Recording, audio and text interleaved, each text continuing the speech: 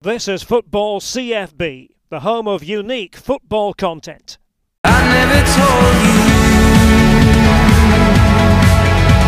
you scared off the vultures. I never told you, you scared off the ghosts living in my head that lay lonely in the dirt, that lay lonely in the dirt until I found a rose. On CFB by Stephen Brandt, who has written an incredible book, Boca Juniors, A History and Appreciation of Buenos Aires' Most Successful Football Team. Boca are a team that so many that follow CFB are fascinated by. Thank you for joining me, Stephen. Yeah, no problem. It's always good to be talking to someone with a Scottish voice there, because if you know Boca and you know the Argentinian game, it's basically Scottish, so it's a good connection between the two. Absolutely, and on that connection, first things first, the founding of the club, what was it like? Because you've hinted there at some of the unique aspects of the Argentinian game. What was the founding of Boca like?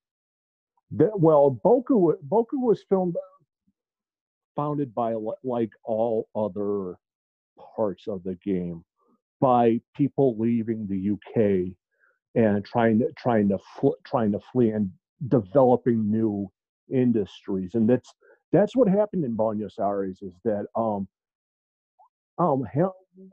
Watson came over and started a school that it's still around in some aspects, but it's not what it was in the 1900s, and wanted to get going. But originally, you know this, a lot of these clubs are founded on rugby, so that's just going through there and seeing that it was the Scottish instead of the typical what we hear. Oh, the British came over, the British did this, the British did that. I found it fascinating that it's both the Scottish and the Italians that started the game down there. In terms of the game being started down there, you mentioned the unique situation, how it comes to fold. How long was it before Boca became a really dominant team? It was pretty much right away. See, at the time, you had club alumni, which is gone now. That was pretty much going through the organization, going through the AFA at the time, and Racing hitting pretty heavily. But you're able to down there pull in players from locally, so that's kind of what's got everything started. And when you look at the club through the eras, something else that always comes up is the alumni of players over the years. You think of Diego Maradona, you think of Juan Román Riquelme, and of course Carlos Tevez. First of all, on Maradona, just how important is he when you look back at the history of Boca in terms of getting them international recognition? There is some over exaggeration with Maradona in a lot of aspects, but he was only at Boca very, very little. He was there maybe 3 years when he came through from Argentino Juniors. I mean, some of the rumors that you hear is that Barcelona already wanted him when he was at Argentino Juniors, but they placed him at Boca to get the spotlight there. At that time, towards the late 70s, Roberto Soon had already come through. Gotti's coming through. You had got a lot of really good players that were making it. So, I mean, he was a good player, don't get me wrong. I mean, and you see what he became. But as far as transcending the game at that time, he was just a young, good player. I mean, I think he only has like one title on him down there. The only reason why Boca fans really know him is because of what he became later. That's why, like, when you see now that he's coaching down there in Argentina in one of the clubs in Defensa y Justicia, is that he's well known because of that, and they did all the spectacle with that. I think it's more afterwards. You get people like Martin Palermo, you get Pato, you get all the really great ones that came later, and they're more successful as far as titles and wins. The Boca in the the 70s before he got there, it's kind of Diego was supposed to be the continuation of the next team, and it did happen, but he didn't really go to the extremes that he should have down there. And one of the names I've mentioned out of those three as well, you've got to talk to us about is Riquelme. For me, a player, a maverick, a man who is just so interesting, and when you look back, was just an obscene talent and a joy to watch. Yeah, he's one of the only two player jerseys I have in my jersey collection because he is not the most prototypical player you will ever see. He's not fast. He's not that big, really, but the things he could do with the ball, the scoring down there, and the fact that he coming back. I mean, he's a vice president at the club right now, and he's the face of the club right now. So I mean, he's here to smooth everything over, and I mean, just some of the stuff he could do with the ball when he was still with Boca is a lot of fun to watch. I mean, it's sad for people in my country that we don't really know him because for the native people like me that didn't get to really watch in the 80s and 90s, we missed a lot of great. And Riquelme is one of them because he was never going to come over and play in the United States. So it just was one of those you have to catch on YouTube, which is fun. And you think of Carlos Tevez, who we've both been very lucky to watch over the years. An interesting character in the sense that he started his professional career in the senior game at Boca. He went to Brazil, and with Corinthians, he spent time in England, West Ham, Manchester United, Manchester City, controversially as well. Sometime in Italy at Juve, but then back to Boca, then a spell in China, then back to Boca again. So all in all, 3 spells, and he's the club captain at the moment. Just how much of a figurehead is Carlos for Boca and their fans now? Well, there's a majority of the fans that are kind of sick with him because he takes up so much money, and he's kind of a figurehead with there. But there's no doubting his talent in the pitch, and even now when he really only can come on as a super sub. I mean, think about that. You have a guy that can score, has scored all over the world, and you can bring him on for the final 10 minutes and guarantee a win. Now, I mean, mostly in Argentina, Boca is going to be among the top 5 teams anyway. So it's not like they're going to get knocked off pretty quickly. So having him sit on the bench is great. And we were surprised. I was surprised he was still there. I suspected if COVID hadn't come around that he may have come to MLS and gone and played with one of his former players in Schelotto. And the thing about him, as we've talked about, as you said, they've scored goals all over the world, but Boca's a club through the years that have not only signed players that have played all over the world, but they've also produced them. You think of the likes of Nicolas Berdusso, Tevez we've mentioned, Ever Banega, Nicolas Gaitan, Fernando Gago, the list goes on. Just how important has it been to the club throughout the years to produce their own players, and especially their own Argentinian players? Well, that's how you can in South America make money, is that's how you sell on players. I mean, Boca has an academy in Buenos Aires where they just filter in players, and if they're not good enough, they go to Argentino Juniors or they get released. I mean, there's lots of youth down there. I mean, there's a couple Americans down with Boca right now. So it's the good way. And fact is, Fernando Gago has gone and come back. I mean, he's wandering around in Argentina too, as at the end of his career. But that's a good thing. I mean, Samuel was down there too. So I mean, it's good to see that there are people and players that have been able to spread the game of Boca on.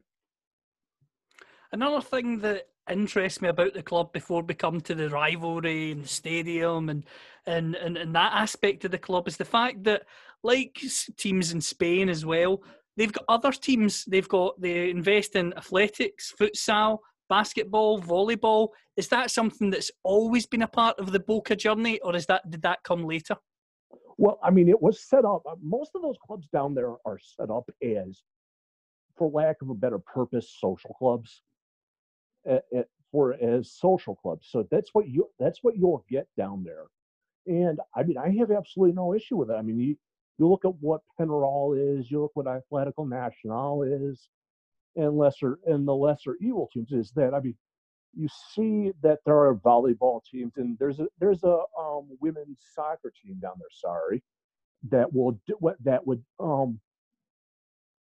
that help bring things in, but that's what these clubs are. And you know it better than me, living in Scotland, is that they are community-driven organizations.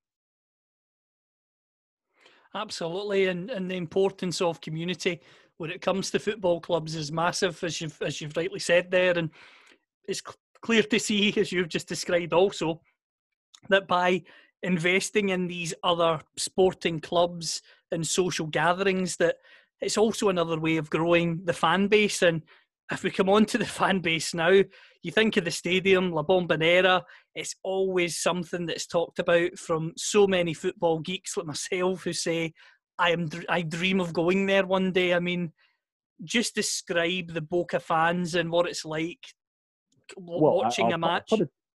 I'll put it this way. My father was in Buenos Aires years ago, and this is a guy who's gone to all the major stadiums in the country here in the States. In fact, I just completed one of the last ones with him a couple of years ago, and he was very impressed with it. I mean, the fans are ravenous. I mean, think about it this way: in your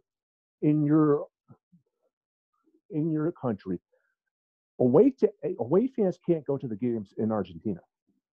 They just can't. So when you go to La Bombonera, it's all Boca fans, and you see how big the chocolate box is. That's all Boca, and to be able to get a ticket, you have to be a member of the organization or know someone, because you're not going to get a ticket. It's just, I have a friend here that does the Boca in English pod, and he's from Argentina, and he can't get tickets. Wow. Yeah, I mean, think about that. I mean, imagine if you go to a good team like Liverpool, and it's all Liverpool fans, and they wouldn't let that small team Manchester United in. That's what it is. It's mad, isn't it? And you mentioned the fact that it's only Boca fans in that stadium. Describe the intense rivalry with River Plate, because over here in the UK, that's the game that's talked about most, I would say, outside of European football. Boca River, Boca River, Boca River, River Boca, whatever way you want to say it. That's the game that most people in the UK and around Europe look out with the European circle at and want to watch. Well, I mean, you think about that. You think about the Super Final Copa Libertadores a couple of years ago, that they had to move that because of fan riots. I mean, that's just something above and beyond what I would know of. I mean, the players are going to the arena for a Copa Lib, and they're attacked. I mean, yeah, we've seen that with Borussia Dortmund a couple of years ago, but on a whole, you don't see stuff like that. Whereas, like with Boca, as I put in the book about the fans, they won't wear the River Plate colors. Just will not. Nobody will wear red. Nobody will wear white. It's the Boca colors. And the other side with River fans won't wear the Boca ones. So I mean, it's just as ravenous as that. And then there's very derogatory names used for both clubs towards their fans. So I mean, that's unique. I mean, we could sit on here and just rant and rave about our European teams and call them big and little clubs, but that doesn't mean too much to them. Imagine that. Imagine that with Tottenham and Arsenal. People being able to having that hatred. It's just that's primal right there. Absolutely is, and the thing that I find interesting, and I'm only mentioning these two players in particular because of my generation, etc. But it's incredible to think that there's players who have crossed the divide, the likes of Gabriel Batistuta and Claudio Caniggia. I mean, when you think of intense rivalries, that's one for sure. From a personal perspective, I wouldn't want to cross.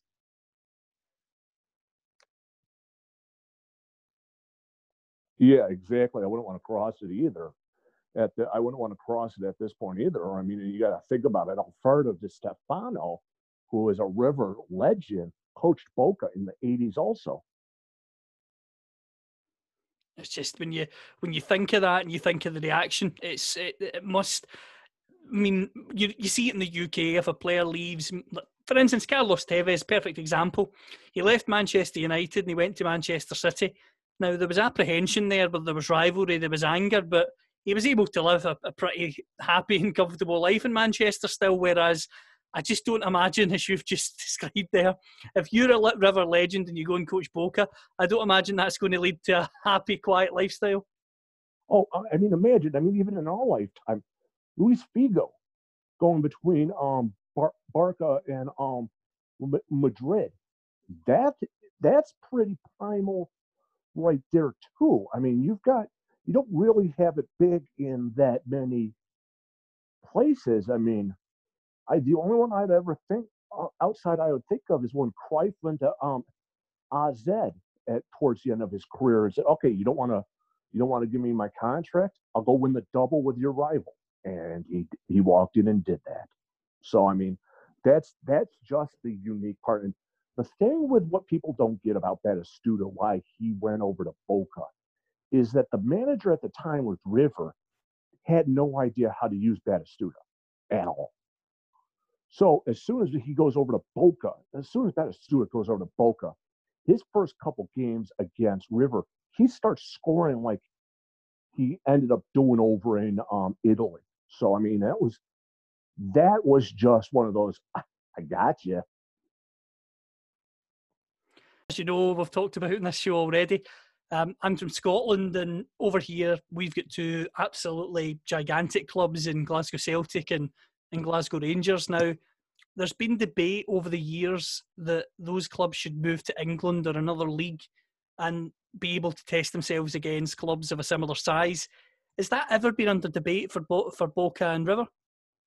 No, that isn't, and I have a huge issue with the Celtic versus the other team going into England, big time. But think of this with Argentina, is that there's a lot of really good famous teams down there also. It's not just Boca River. You've got Independiente, who's been good on and off for years. Racing has been good since the beginning of the league. Estudiantes was known in the 60s and 70s. Just do not say Estudiantes around AC Milan fans of a certain age. They'll start having flashbacks to some of those matches down there. So it's a good league down there. Problem is the league is corrupt as hell. I mean, when you have FIFA managing your FA because your FA is corrupt, that's saying a lot. So, and yes, Boca and River have always been among the top, but River's been relegated. So it's that. Where could you move them? To Brazil? Brazil and Argentina don't like each other. Chile, they clocked the league there. Colombia, Uruguay. Now, could you do a super league in South America? Probably. But at that point, I mean, it's so discombobulated down there that it would just have issues. Well, that's a very good point as well. And on the club currently, where are Boca at the moment in terms of they were successful, they won the last league title? Are they in good shape for the future as well? Yeah. Now this is knowing anything before what COVID hit. COVID's going to change the sport so much it's not even funny. As far as not having much debt, they really don't. They're pretty much subset on themselves. Now they're not in the positive standpoint as something like Athletic Bilbao is, where they have an excess of funds and they have a fund outside of it. Boca's fine. They're not going to fall apart. However, as we have seen, Corinthians fell apart. We have seen people go down. Leeds is just getting back to the top of the championship after so long. So you never know at this point. That's very true. Very, very true. And you're right when you say that COVID will change the game as we know it. And I just hope that clubs like Boca and the other Argentinian clubs, the other Latin American clubs can survive and play the massive role that they do already in shaping world football. Because as we've discussed already, over the years, so many incredible players have come out of Latin America. And in terms of the future, are there any players at Boca at the moment who you think will move to Europe potentially in the near future? As of right now, probably not. But I wouldn't know off the top of my head, because there's always one or two that you won't know of that will go. If you had come to me at the beginning when I wrote this book and said, "Do you think anybody's going to go over to Europe?" I would have said Christian Pavon would have gone. He's sitting with the LA Galaxy in MLS, not wanting to go back to Argentina, and he's not even owned by MLS. He's still on the books with Boca, and Boca doesn't want anything to do with him. So you never know with these players. That's the thing that has failed so many young phenoms, is you think, oh, this guy's going to be so great. The Curlons of all type of people will go over and just fall apart. That's the Pavon situation is one that's fascinating, and the fact that you mentioned there, as I did as well, I thought he would come to Europe, but the fact he's at the Galaxy. And do you think MLS are in a position where they could try and poach the best players from the likes of Boca and Argentinian teams, or do you think Europe's still the go-to destination? I would. Well, if you have seen with what Atlanta United have done and what Beckham United is going to be, Inter Beckham is going to be doing in the next couple years, yeah, I would. If I'm an MLS club and I can scout, I go South America right now. You can pull players out of Uruguay, and they've done that. There's been some players that have come out of Nacional and Penarol in Uruguay. You can see Colombians flock up here to MLS like it's going out a bit. Like they want to get out of here. Zico Barco came up from River. You'll see some Boca players come up. It's still why I'm surprised Tevez never came up, because he's, of those young players down there, the most logical to come up, because he speaks English. People like, Riquelme doesn't, Maradona doesn't. You have a lot of those players that never came up that don't speak it. So it would be hard for some. Now you have some that come over that don't speak the language and have no problem. So I would, if I'm someone, I'm parked. I'm sitting out there in Buenos Aires. I'm sitting at Independiente, and I am having someone at Estudiantes going, all right, you and you are all coming up here, because you can use America to get over to Europe. That seems to be something that is going to be big in the future. I mentioned the Scottish element. Glasgow Celtic have signed a few players in recent years from America and put them into their youth system, development system. Rangers now have a partnership with Orange County Football Club as well. So the clubs in Scotland have got some partnerships in the US, and I know across Europe you think of New York City for the prime example, being partnered with the City Football Group, that's something that could become commonplace. And that intrigues me also in the sense that Boca, River, Estudiantes, these clubs, have they ever considered a proper partnership with a European giant? Well, Boca was here. Boca tried to drop a USL team here and just massively bring players over for development to send them over, and that just fell apart. You do see, if you follow some of the transfers out of Boca, that there are some favorited clubs out there. Obviously, the easiest thing for most of those players is to go into Serie A, to go to the Juventus, the Genoas, Torinos, stuff like that. I mean, Diego Simeone's kid came over, is in Italy. I mean, that's where you get a lot of those. I mean, it would be it would be proper for all of that. In terms of yourself, Stephen, clearly passionate about football, passionate about Boca. You've written this book. Where can people buy the book? The book will be up on all good sites, Amazon, Books A Million, yada, yada, yada, in October 1st. It'll also be through my publisher at Mascot Books right there now. And then if you're stateside, I have a box or two sitting with me that I can help along with here. But it's a good book. It's easy to get a hold of. I know you have the book with you, Callum. So and hopefully when I come over to Scotland next year, I'll be able to give you an actual signed copy. So that'll be worth it. Absolutely, that would be incredible. And in terms of yourself, how can we follow you on social media as well, Stephen? I'm online as Stephen C. Brandt, or just look through the Beyond the Pitch on the CFB Twitter follows and find me. There's my avatar is of Raquelme, so I'm always here to talk. Because I work out of my house right now, I have my Twitter up on my screen, so I'm always free to talk about the sport, jump on a pod, write an article. And I've been doing this about as long as Phil Brown of Beyond the Pitch has been around here in the States. So,